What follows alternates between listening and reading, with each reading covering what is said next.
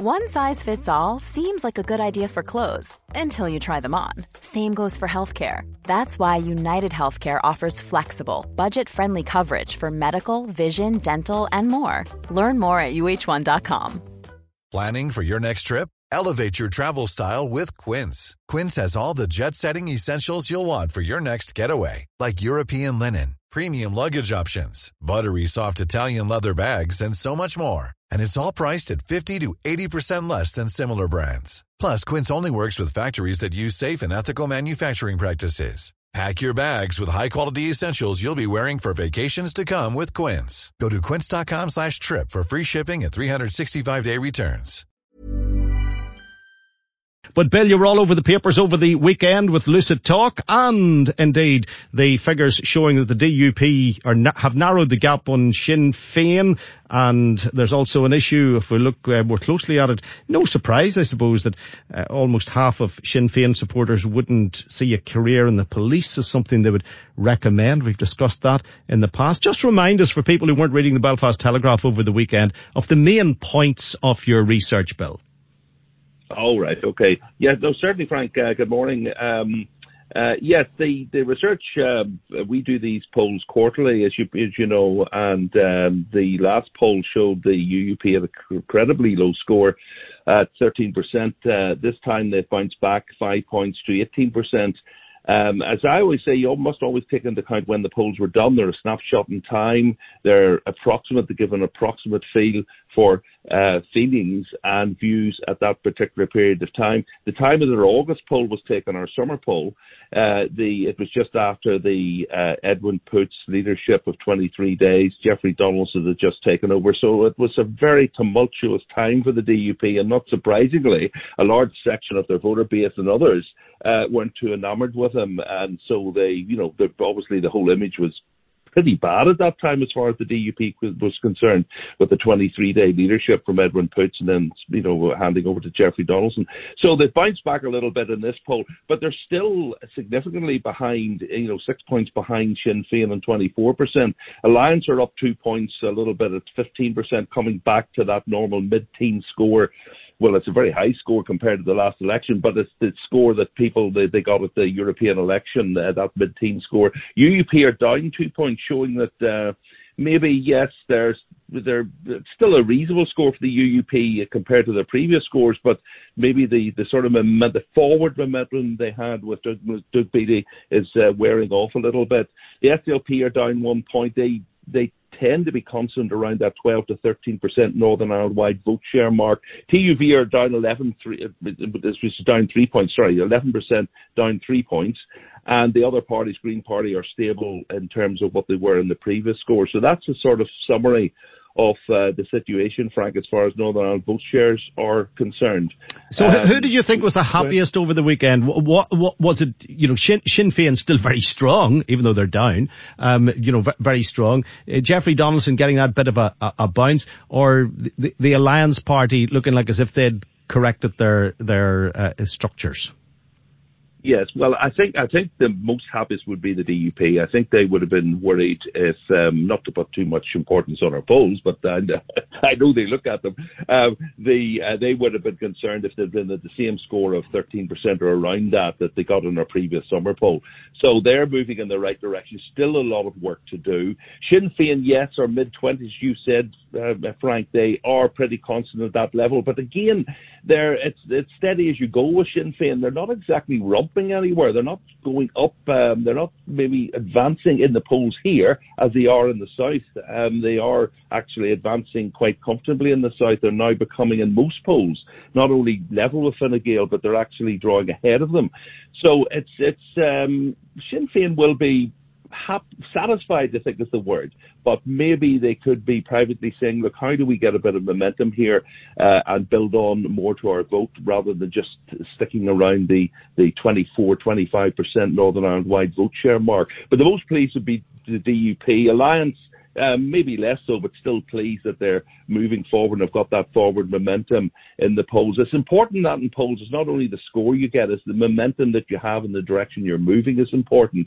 So I do think, yes, the DUP will be reasonably pleased, but we must always build into this, frankly, expectation in that that DUP score, that's 13 points down from where they were in the last Northern Ireland election, which was the 2019 Northern Ireland general election. So although they've moved up, you must understand, it's a bit like the football team that's lost 5-0, but the following week they only lose 3-0, and I think that's a good result. It's a little bit of that sort of syndrome. So you must always put this, in the terms to what the last election performance was. The timing of any progress that unionists would see with regards to protocol, is that vital to the DUP in relation to the next Assembly election, that they can ride whatever wave they're going to get from whatever Lord Frost and company are going to do?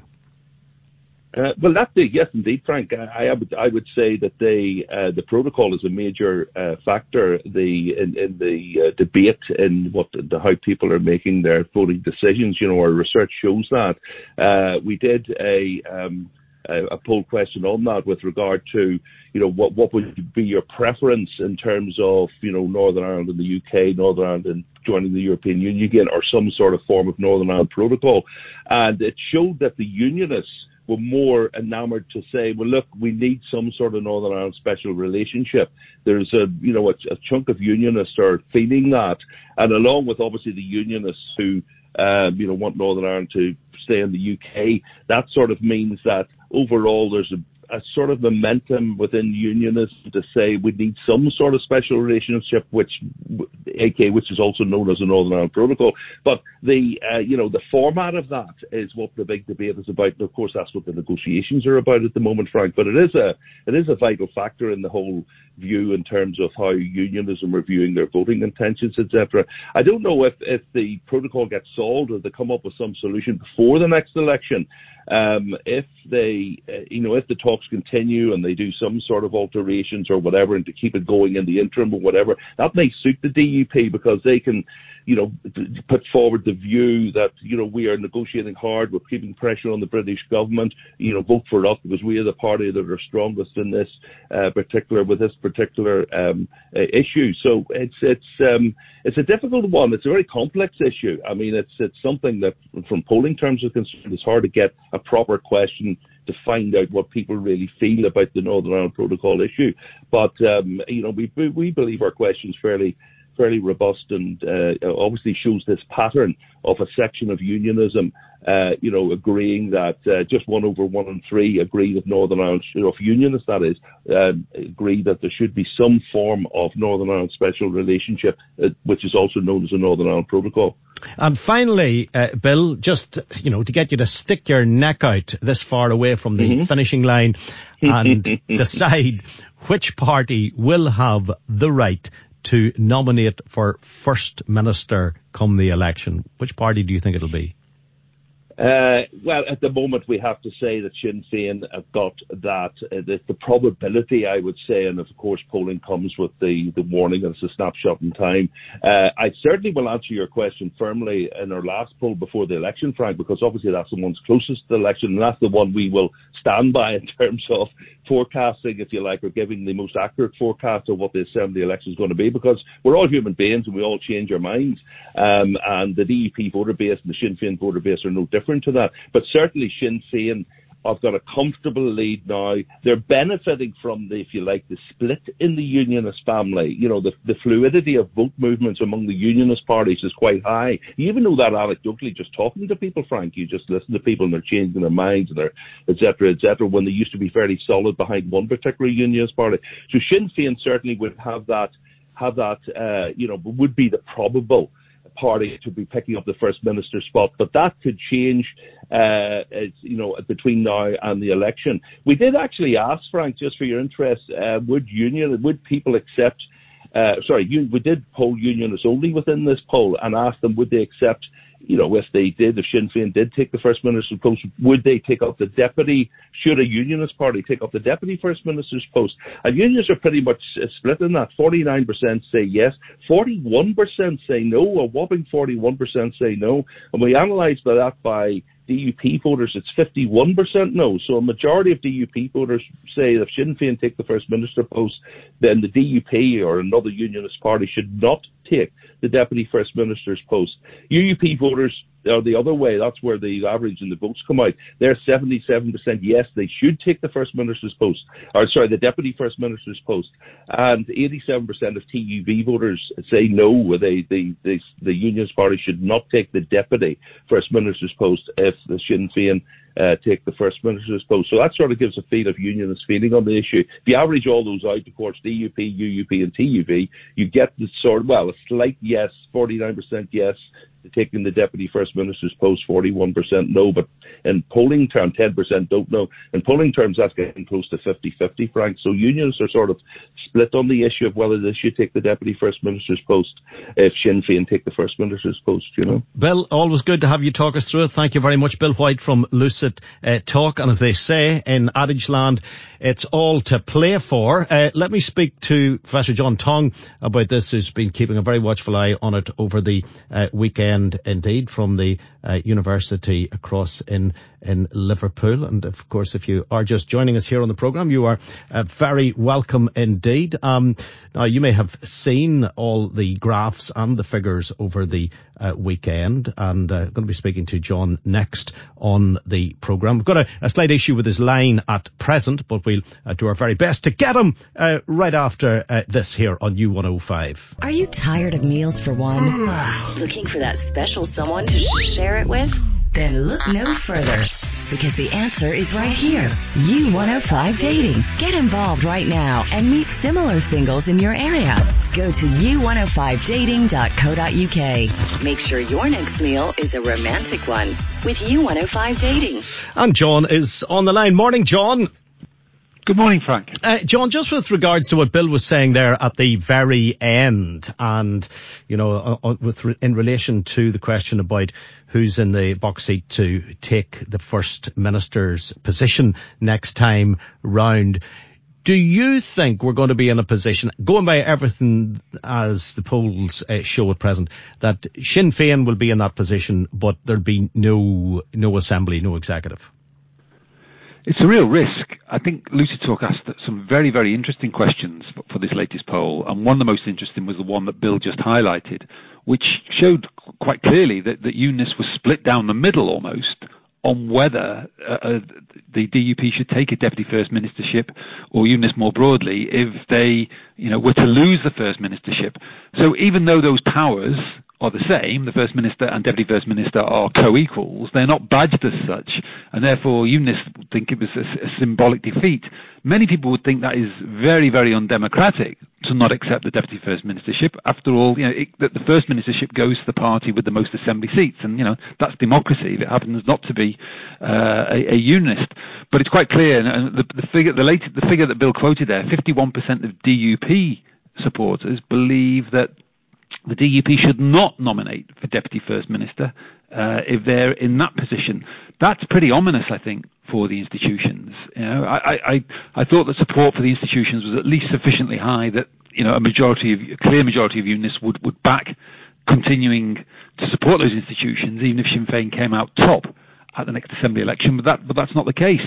And I think, it is ominous, because if you look at Bill was very circumspect there about calling the next election. That's quite right. We're still 170 days out from it. But if you look at the bookmakers, it's almost a done deal. I mean, Sinn Féin are 5-1 on to get the most assembly seats, which would give Michelle O'Neill the First Ministership, and you can get 6-1 about the DUP.